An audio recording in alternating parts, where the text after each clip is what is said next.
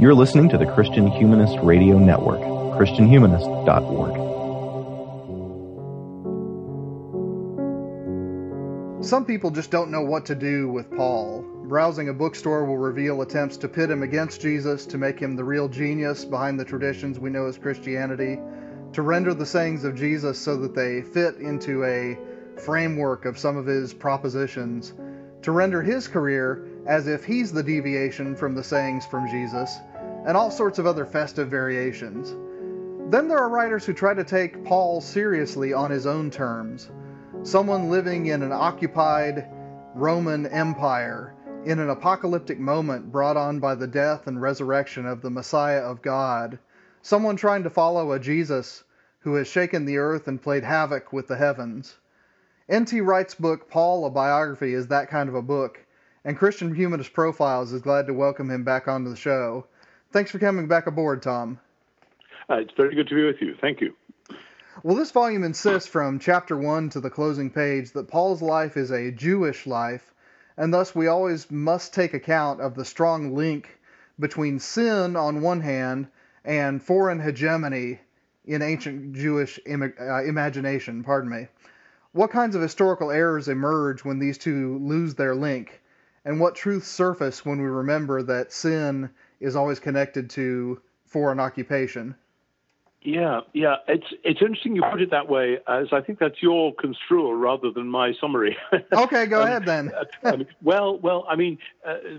I would probably prefer to talk about evil, because in our present culture, sin has a rather restricted meaning, and people misunderstand what Paul was getting at by it. I mean, for Paul, the primary thing let's talk about what goes wrong in the human world. What goes wrong in the human world, from a Jewish point of view, is idolatry. People worship that which is not God, and as a result, their humanness malfunctions and ultimately deconstructs. Now, those long, fuzzy words are summarized, if you like, in the word sin, but they are actually much bigger words than what people normally mean by that.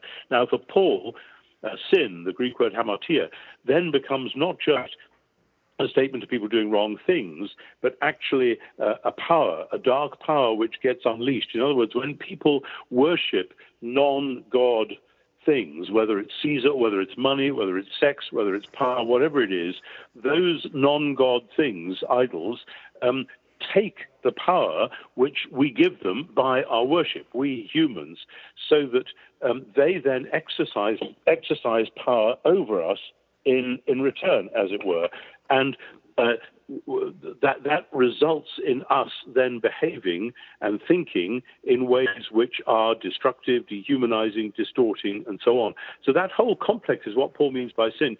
And as far as Paul was concerned, this was a deep infection which goes right into the heart of human society, so that it isn't just foreign. I mean, the dangerous saying it's all about foreign occupation is that then you, the poor, oppressed underdog, are totally innocent, and it's all those damn foreigners that are doing things wrong and beating us up, so that we remain innocent and the foreigners get all the blame. And that, of course, is how people often feel when they're oppressed and when they are genuinely being exploited. But I think Paul would say very quickly, actually, no, it goes much deeper than that. It goes right through all of us, rather like Alexander Solzhenitsyn said at the end of the Cold War, that people wanted him to condemn the people who'd been collaborating with the communist regime in the Soviet Union all the time. And he said, listen, the line between good and evil runs down the middle of every one of us in every community. And it's far too simplistic just to say it's that lot over there and we are innocent. Now, of course, the point of your question is that the wrongness, the thing that's distorted and gone wrong in human life and human relationships and so on, is much bigger than just every individual doing some wrong things and God being cross about it. It's much more structural. It's much more integrated than that. If I may say so, this is an odd place to start the conversation. But I think I see why you're doing it. In that, from a non-Jewish point of view, there might be all sorts of ways into Paul. But from a Jewish point of view, there is this basic thing that the world is out of joint, and the God who made the world has promised to put the world straight again. And that drives the Jewish hope that there is one God who has said he's going to sort it all out. And Paul passionately believes that this one God has done it in Jesus, is doing it by the Spirit, and will do it fully and finally on the final day. So that is a deeply, deeply Jewish perspective. You don't find that perspective in any other culture. Right. And to add a point that I've learned from reading your books over 20 years, whenever we see the promise of the forgiveness of sins in a New Testament text, it's always linked to that idea of God and the land. It's never simply an individual thing where the forgiveness of sins extends to the individual, but the land is still under the pollution and under the occupation and under the curse. But the forgiveness of sins is always holistic. That's exactly right, because the whole idea of people desperately needing forgiveness is not that they're isolated individuals who've done bad things. I mean, of course, when an individual does bad things, that individual needs and should seek God's forgiveness. But in Jewish literature, going back to places like Jeremiah and the Book of Lamentations, and particularly Isaiah, those famous chapters 40 to 55, the whole idea that God has dealt with your sins means that you went into exile in Babylon because of your sins, and if God has dealt with that and is forgiving you, you get to come out of exile at last. And all the evidence suggests that the many, many Jews of Jesus' day and Paul's day who saw the exile, as Daniel 9 puts it, as extending for nearly half a millennium, so that even though some of them had come back from Babylon, the real exile, the deep spiritual disengagement and political enslavement was carrying on. So that, you're absolutely right. So forgiveness of sins is a massive, mega, whole society thing, and has to do with God realigning, putting straight again, not only Israel but the world. And that's what they believed happened with the death and resurrection of Jesus. Very good. And another connection to that, national level, is that the zeal that you talk about in this book really has that national connection. And I mean, that's what struck me about your story of Saul before the Damascus Road encounter, is that Paul is a man, or Saul, pardon me, is a man of zeal. And you connect that to the story of Phinehas. So for our listeners who haven't read Judges lately, tell the story of Phinehas. Excuse me, it's not Judges, it's the book of Numbers. Oh, it's Numbers, you're right. My apologies. Numbers, okay. See, the connection is this. One of Paul's most famous Old Testament quotations is when he quotes Genesis 15, and he says, Abraham believed God, and it was reckoned to him as righteousness. Now, of course, that's been a famous saying in subsequent Christian theology for all sorts of good reasons, but it's not the only place that phrase, reckoned to him as righteousness, occurs. The other place is in Psalm 106, when it's talking about Phinehas, and in just a short passage, Psalm 106 is going right through a long history of all the bad things that happened in the wilderness and so on. And it summarizes the story which is told in the book of Numbers when the Midianite women are sent in to try to ensnare the Israelite men, to lure them away from allegiance to Yahweh their God, in order to prevent them taking over the promised land and coming through the territory that they're wanting to occupy. And so this is pretty devastating. And Phinehas is the one, a young priest, is the one who takes a spear and goes to a tent where there's an Israelite man and a Moabite woman, and he kills them both with one spear thrust. It's a classic sort of text of the hero doing a bit of redemptive violence. And in the book of Numbers it says that God therefore made a covenant with Phinehas that he and his descendants would be perpetual priests.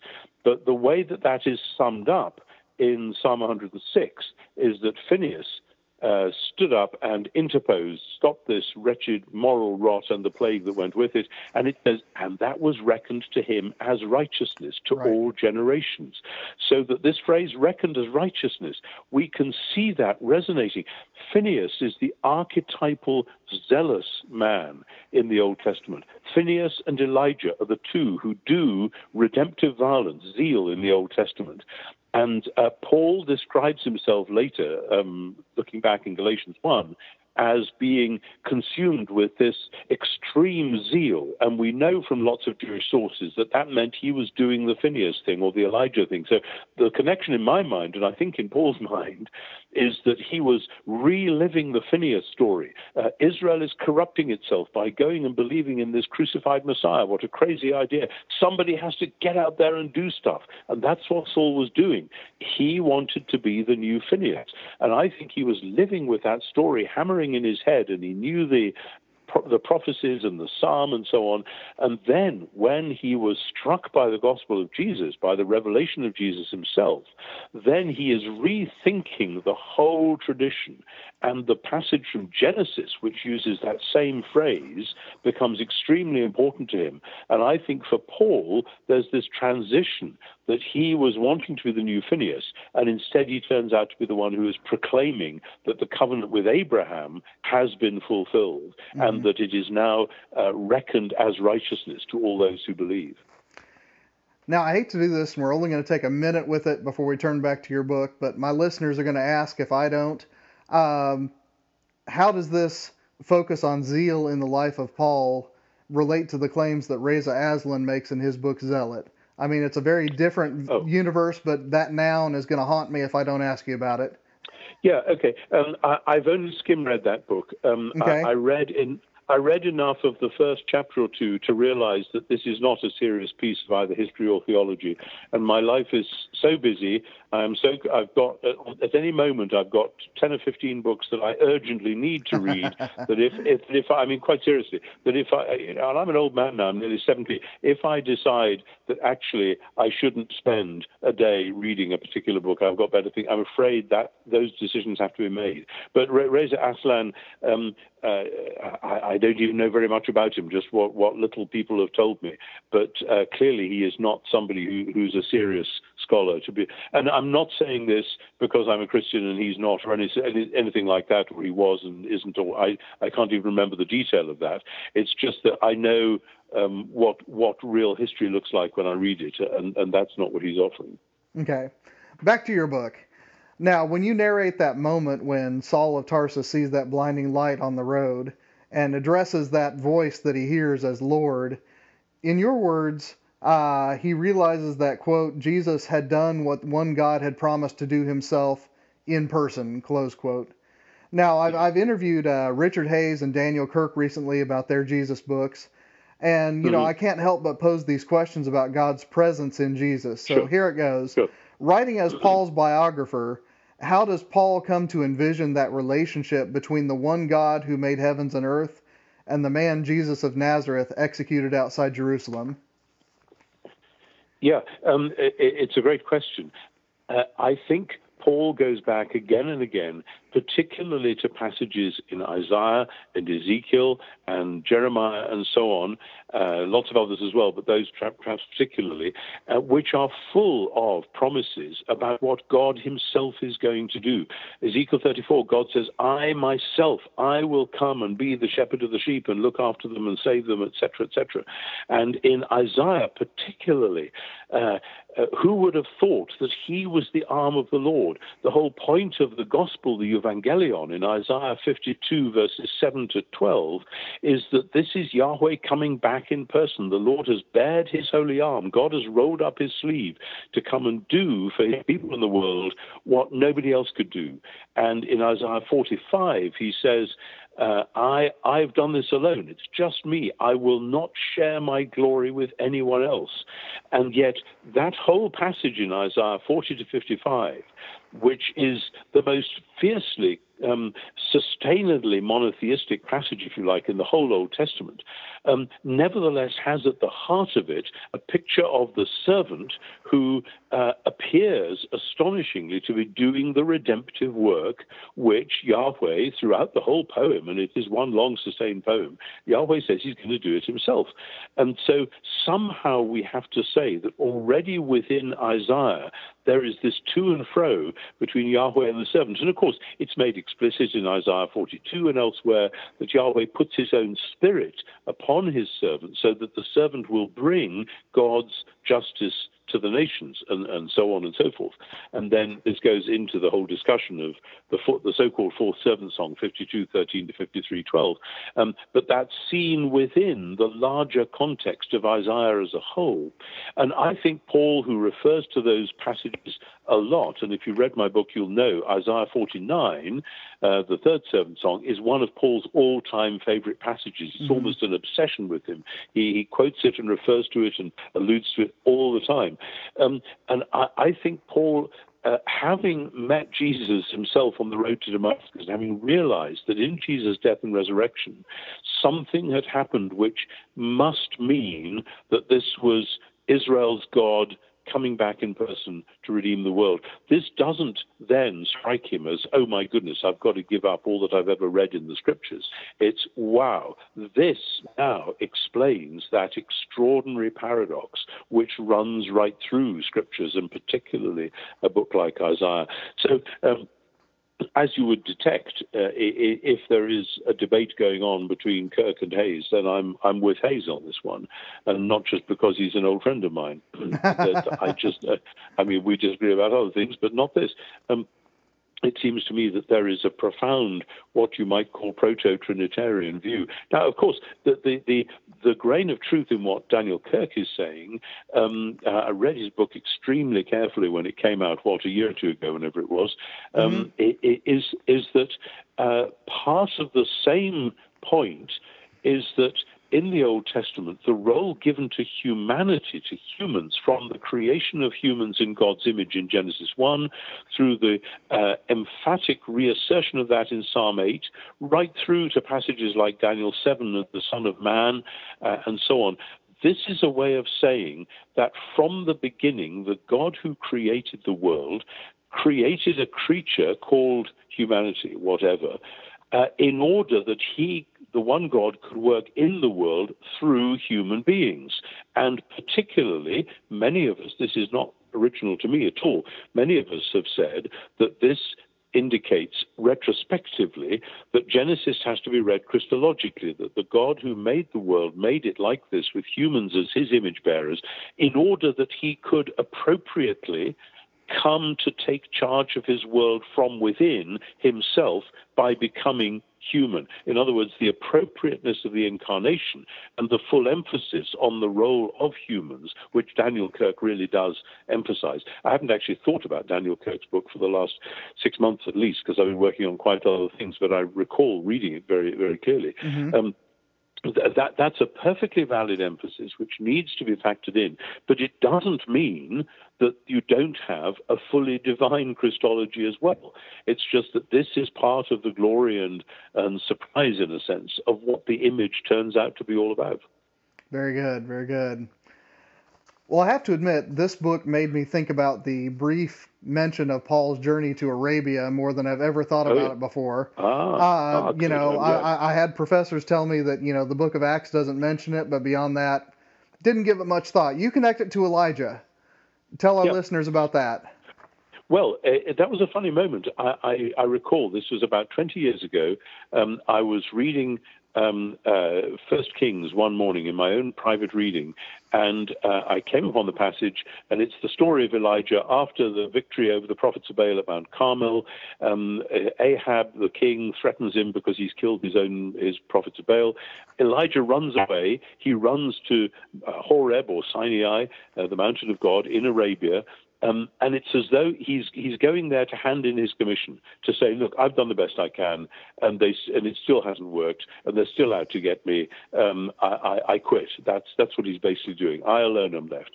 And God says to him, it's that passage, where he has the thunder and the lightning and the earthquake and the wind, and then the still small voice, or however you translate it. And what God says to Elijah is, go and return again to Damascus and anoint so-and-so to be king, anoint so-and-so to be prophet. And it was that phrase, go return again to Damascus. And I remember I was reading this, I think in the Septuagint, in the Greek Septuagint, and I thought, wait a minute, that's a very familiar phrase. that's more or less exactly what Paul says in Galatians chapter 1. And I looked up Galatians chapter 1, and it's not exactly word for word, but it's the same sentiment, that I returned again to Damascus. Where has he just been? To Arabia. Well, what does he mean by Arabia? That's a moot point at the moment. But I thought, wait a minute. Why would Paul be channeling Elijah at that moment? So I go back again in the Septuagint, and of course what Elijah says to God is, I have been very jealous for the Lord of hosts. Well, jealous is one way of putting it. The Greek is zelon et zeloka. That is, with zeal I have been zealous for the Lord of hosts. So I thought, oh my goodness, of course, Elijah and Phinehas are the models of zeal. What does Paul say in Galatians 1? I outstripped all my others of my time because I was perisoteros zelotes huparkon. I was exceedingly zealous for the traditions of my fathers. In other words, it's a QED. Paul is channeling Elijah. Paul, having met Jesus on the road to Damascus, realizes he's been going in the wrong direction with all this violence. And like Elijah, having killed the prophets of Baal, he goes off to do business with the God of Israel. And I think the obvious place he goes is Sinai, which is, as he says later on in Galatians, Sinai is a mountain in Arabia. And I think he goes to say to God, okay, I thought I'd got this sussed. I thought I was doing your will. I was being Mr. Elijah Mark II. Now what you going to do? And I think then his commission, very like, not exactly like, but very like Elijah. Elijah is told, go back to Damascus and anoint so-and-so to be king and so-and-so to be prophet. Paul is told, go back to Damascus and announce my anointed one. In other words, announce Jesus as the true anointed king, which is precisely what he does. So reading between the lines, but, Paul knew his Old Testament absolutely like the back of his hand. I can quote the odd line here and there. Paul had the whole thing zinging in his head. When he writes like that, this is not an accident. He is channeling this whole story and saying that this is where I was in the story. That's how zeal worked. And God stopped me in my tracks and said, no, you are now to be the Messiah announcer, the one who announces the anointed one. And I find that very compelling, and I find it fits beautifully with the larger picture that I see of the sheer personality of this man, Paul. Mm-hmm. There's a discussion of terminology, for lack of a better term, that I really think is valuable here. Because when we moderns think of Jews, certainly the Shoah can't be far from our first thought. But beyond that, I mean, our tendency is to think of Judaism as a religion, Jewish as one ethnicity among many. You focus instead on theological matters when you discuss this division between Jew and ethni or Gentile, however you want to say it, in Paul's day. So talk about what that division looks like in Paul's day as opposed to ours. Yeah, it's very difficult because you're absolutely right. And I think actually particularly in Europe and America, people think of the Jews, and we have a sort of mental image of the Jews. I grew up near Newcastle on Tyne, where there was a large Jewish community, and you sort of go past a district, and that's where the Jews live, and they go to their schools and so on and so forth. And it really, we have to get rid of so much of that. Okay, there were some towns, perhaps Tarsus, where Saul came from, where there was a Jewish quarter, like there was a Jewish quarter in Damascus. When Paul goes to Damascus, the Jewish quarter just on the south side of Straight Street. Straight Street runs east-west, and the Jewish quarter was just below it on the map. So there were places where you could look and say, well, the Jews live there. But the feeling of that was not like we have today. And of course, there were Jews who'd come back from exile in Babylon, but there were many Jews who'd stayed, and there were many other Jews who were scattered all over the place. So in terms of geography, they were all over the place. But the word Judaism, which to us just means a religion, and we hear that in an 18th century sense of religion, which is so misleading for the first century.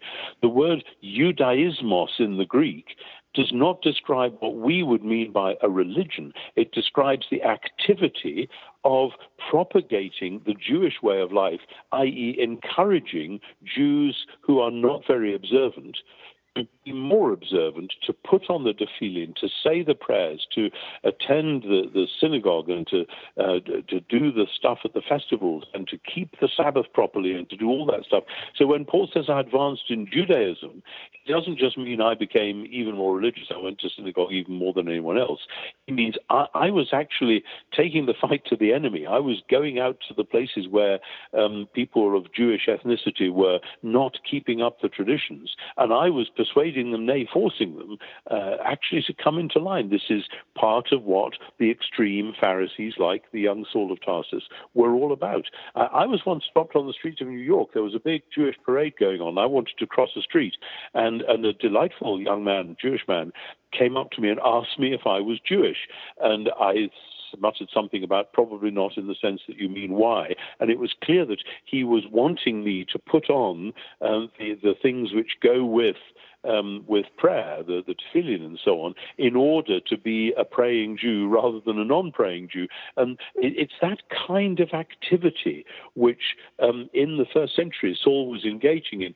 And of course, yes, we look back over 2,000 years of a lot of mess and muddle, and we Christians have an enormous amount to be penitent for. But that doesn't mean that we should say, oh, well, let's give up this whole thing. What we have to remind ourselves, and this is, I think I do emphasize this in the book, is that we easily collapse these discussions into comparative religion, Christianity versus Judaism. That's not what's going on in the first century at all. What's going on in the first century is the question of messianic eschatology. Is Jesus of Nazareth God's Messiah, or isn't he? Because if he is, every Jew who knew anything at all knew that if the Messiah has shown up, you've got to get into line. You can't say, oh, well, that's nice, there's a Messiah, fine. If somebody wants to follow him, that's great, but actually I'll stay at home, thank you. No, if the Messiah has come, this means God is redefining the whole cosmos around him, not just Israel, not just the Gentiles, but God is redefining the whole cosmos around this person. Therefore, of course, you've got to get into line. So Paul goes from being this zealous Judaismos man to being, in a very different sense, the zealous Messiah man. Mm-hmm. Let me ask you this as a follow-up. I mean, would it be something analogous to what the word communist meant in the 19th century? Not merely someone who had a private thought about money and economics, but someone who was propagating and organizing and instigating and, causing trouble generally in the streets. Is that the kind of distinction we're looking at? Sorry, just make this clear for me. You say in the 19th century? Yeah. I mean, are you distinguishing that from the 20th century? I just had in mind the Communist Manifesto. Oh, okay. Going right back to Marx and Engels. Yeah. I'm not a historian of Marxism, but I mean, right the way through. Yes, I suppose that's right, and it would continue then into the 20th century. And certainly, when I was young, in the 50s and 60s, there were plenty of communists in Britain. Some of whom were simply communists in their thinking. That if you asked them, they'd say, "Well, actually, I'm a communist. I'm going to vote communist in the next election." But they weren't actually doing anything about it. But there were plenty of others who were doing stuff about it, who were out on the street actively agitating, organizing strikes. That all reached its height in the 1980s with Arthur Scargill leading the miners' strike. That they were serious communists who wanted to bring down the elected government in order to have a socialist revolution, and then they had persuaded themselves rhetorically that this was actually on the cards and this was how to do it. So yeah, absolutely, it is, and I guess many movements have a sort of active wing and then a more going along with it, if you ask me, sort of wing. And certainly in the first century it was like that. There were whole sorts of shades of opinion. Okay. And honestly, I probably picked 1848 just because that was the year of the European revolutions and the Communist Manifesto. But we can move on to another. Absolutely. Yeah, that's right. Yeah. Now, one connection, again, one thing I really appreciated about this book is that several theological data that were just kind of floating alone in my mind get connected in this book. And one of those connections is between the Judaizers, as I was taught them, that were Paul's opponents in Galatians, and then the Jewish war going on in Palestine.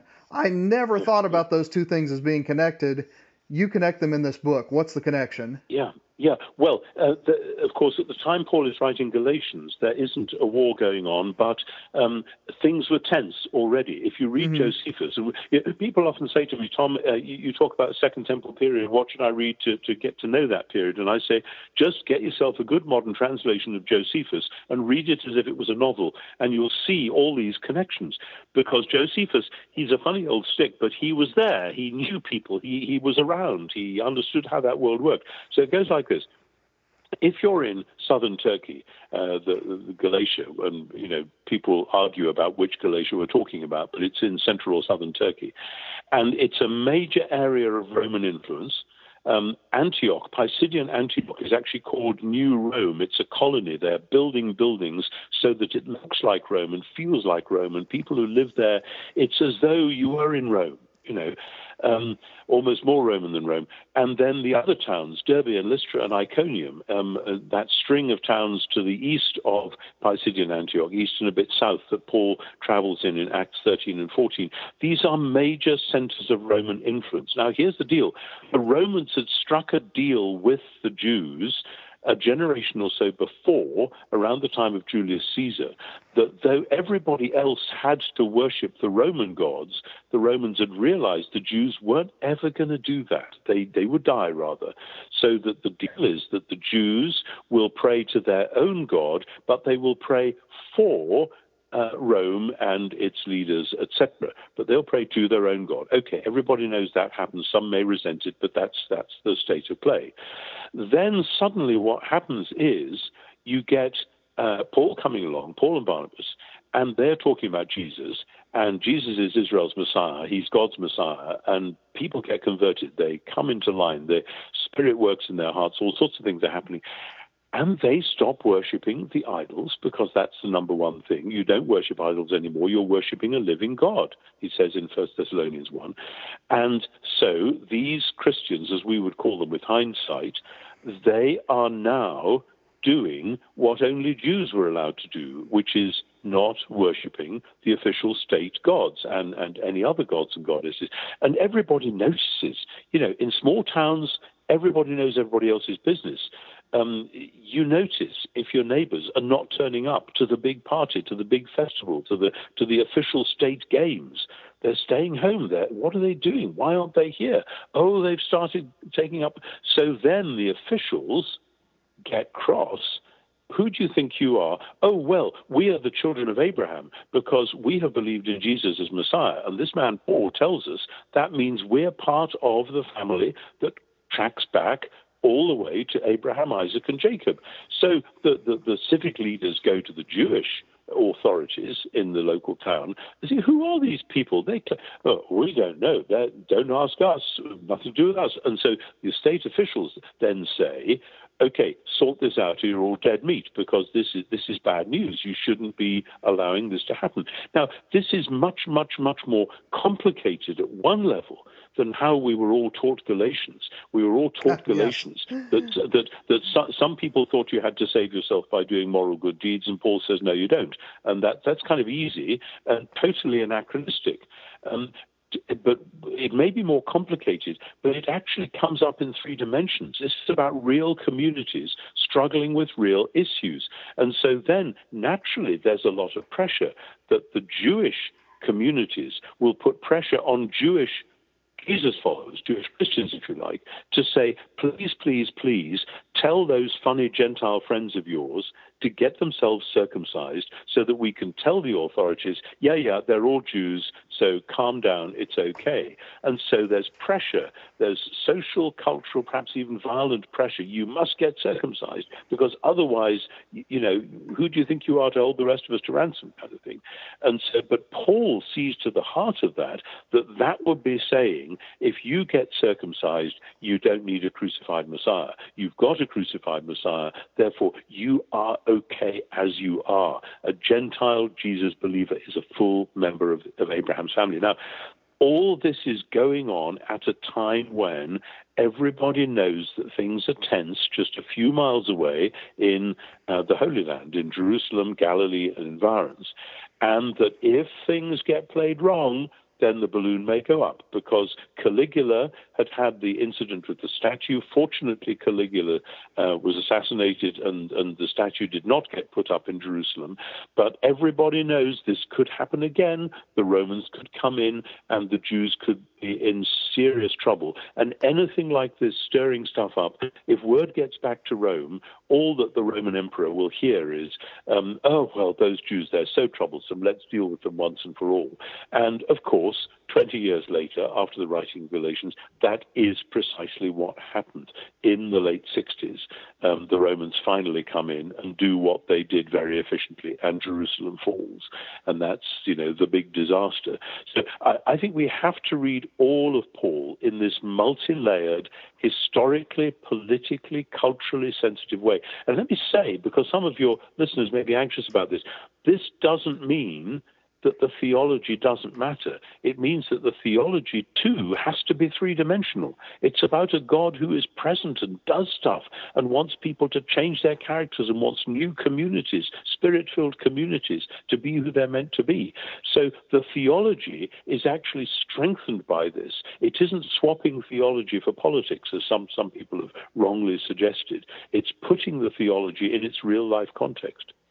Well, and in fact, the joining of Jews and Gentiles, as this book tells the story, and your other books as well, it stands as a sort of alternative, a rival, a new way to see the place where heaven and earth join together.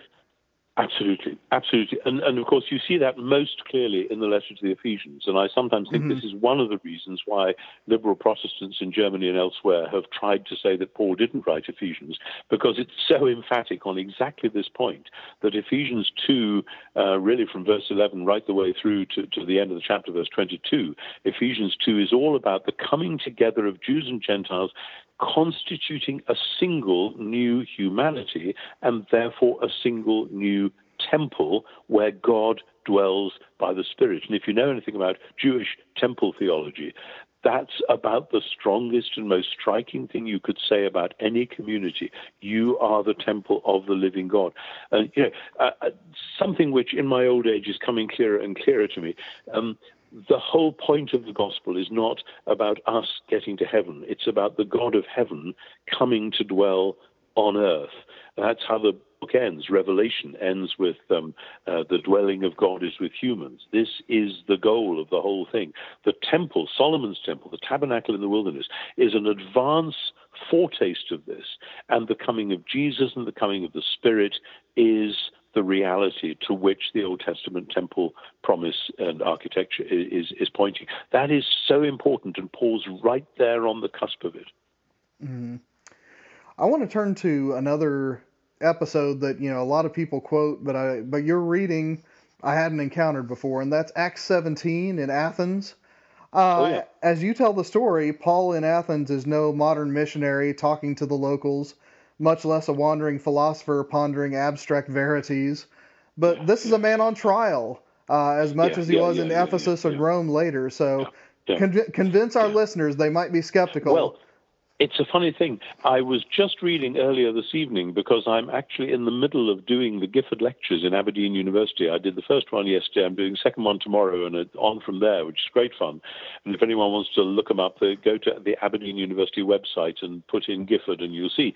But I was just rereading James Barr's Gifford Lectures from 1991, and he has a whole chapter on what Paul said on the Areopagus in Acts 17.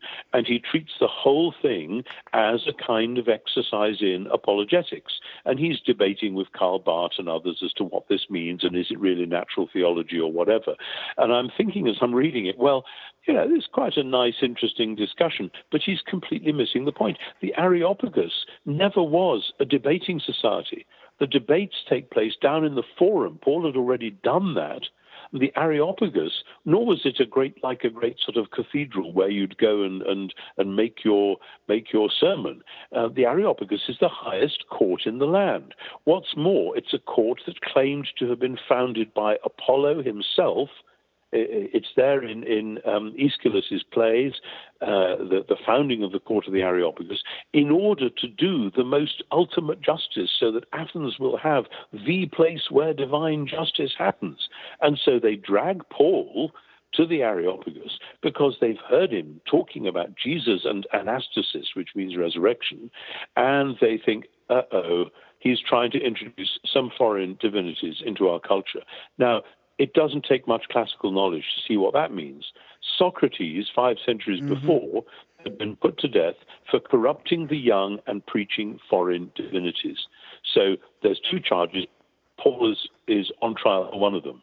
And so Paul's apologia, and it is apologetics in that sense. He's explaining very sophisticatedly that actually what he's doing is filling in a gap that the Athenians themselves had left open.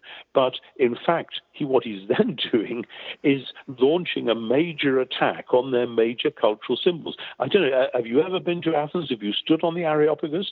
As if you stand on the Areopagus, you can see just across the valley this extraordinary thing called the Acropolis, where you have the Parthenon, you have the Temple of Nike, you have all sorts of other amazing buildings, some of the finest architecture the whole world has ever known. And Paul says they're a category mistake because God does not live in houses made with hands. And so, he's taking the fight to the enemy, and he gets away with it.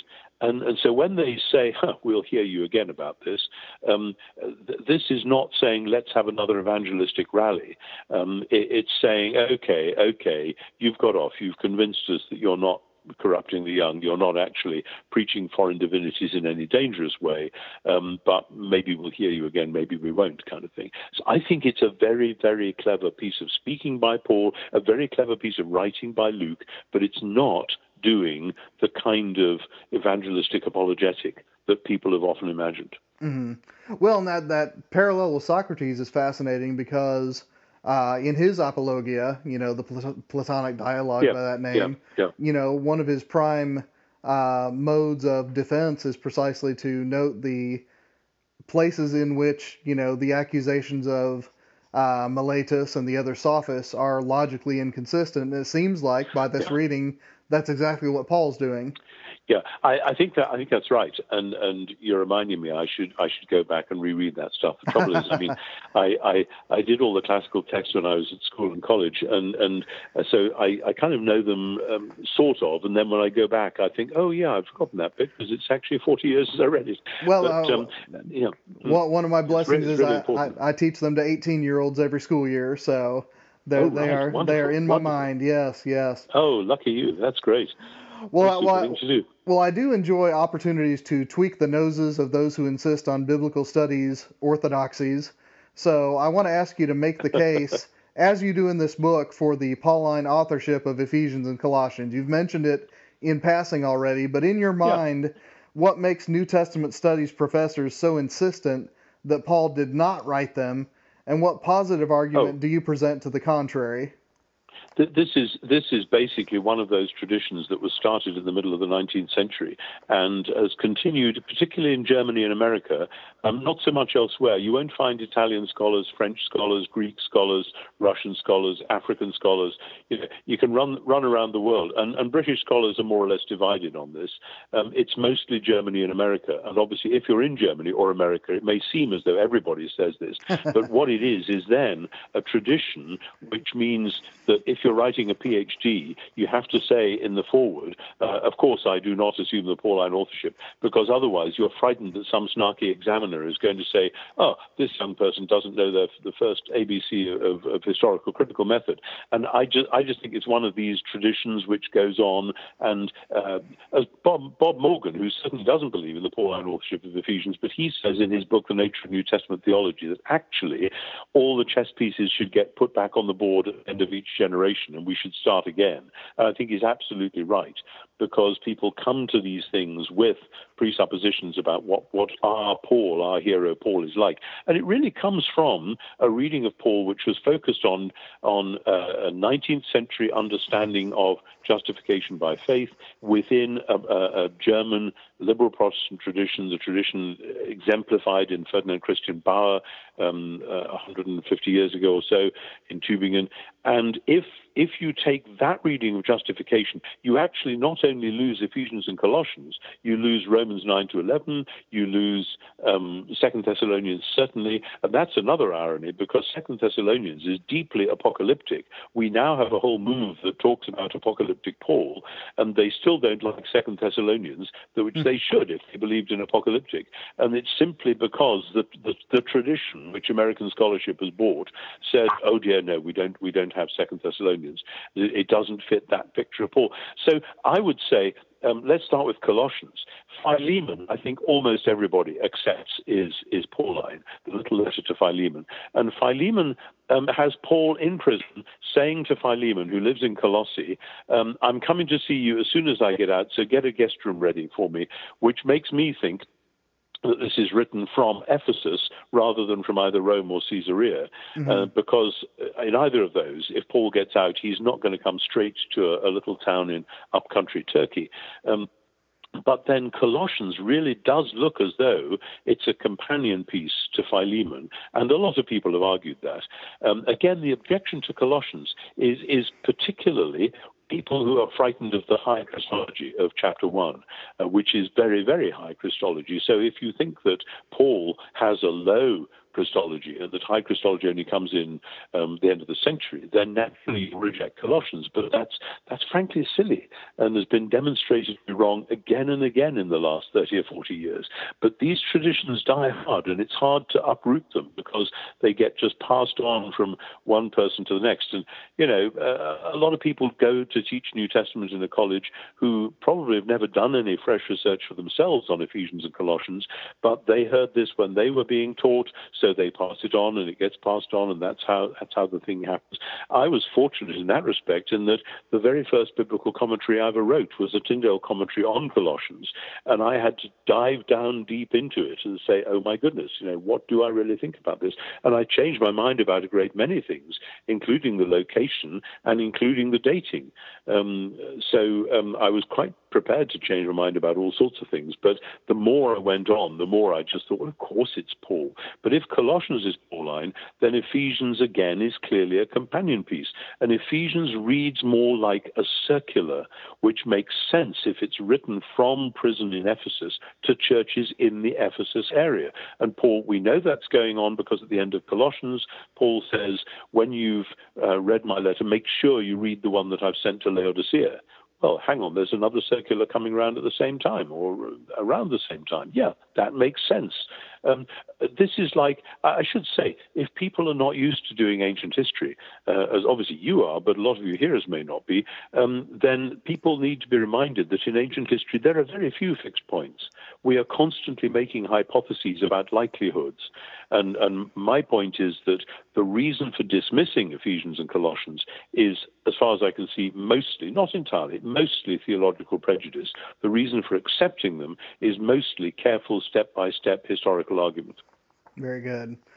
I want to talk about the end of Paul's career by way of 2 Corinthians, because I was fascinated in your reading of Paul's catalog of sufferings there.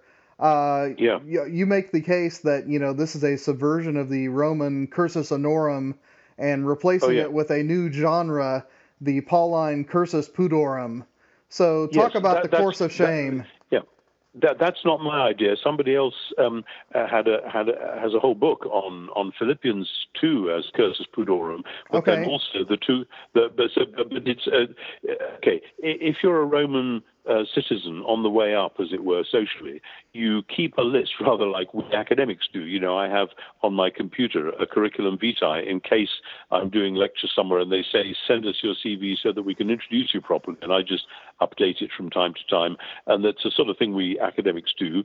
But in the Roman world, it was huge. And you would write out your achievements. You'd have them carved on stone tablets. Or if your name was Augustus, you'd have it carved in marble and put all around the Empire. This is my list of achievements.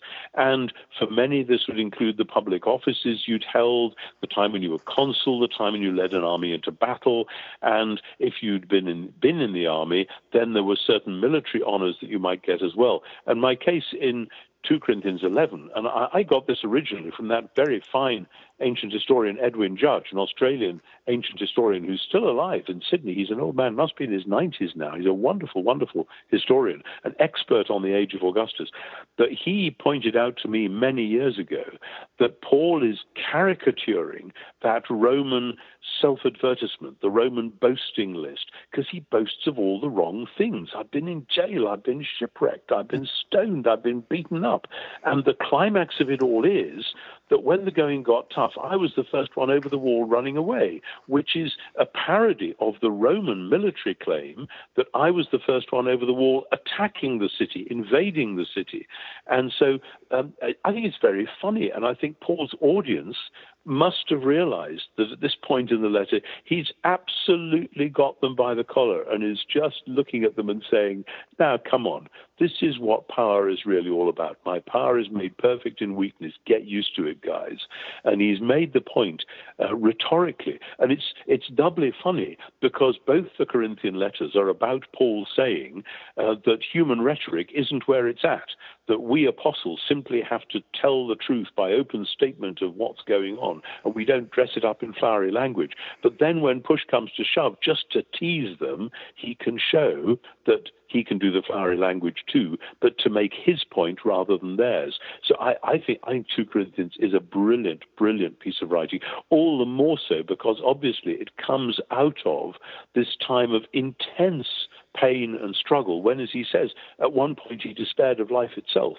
You know, if somebody came to me pastorally and said that he was in despair of life itself, I'd think, oh my goodness, this is above my pay grade. I need to call in a psychiatrist or somebody to help. It's certainly a major pastoral crisis. And that's where Paul has been. And he comes out of that with this statement of what the gospel is all about, the upending of human power and prestige. Anyway. Very good. Towards the end of this volume, you delineate a range of social revolutions that unfold as Paul's vision of a Messiah-transformed world grips the Roman Empire. We don't have to go through the entire account. It's pretty extensive. But tell our listeners about some of the fallout from these new Jesus communities in a world that had known many gods, but never the one God and one Lord whom Paul proclaimed. Yeah, it's tough because it's hard for us to imagine just what these communities were supposed to be like.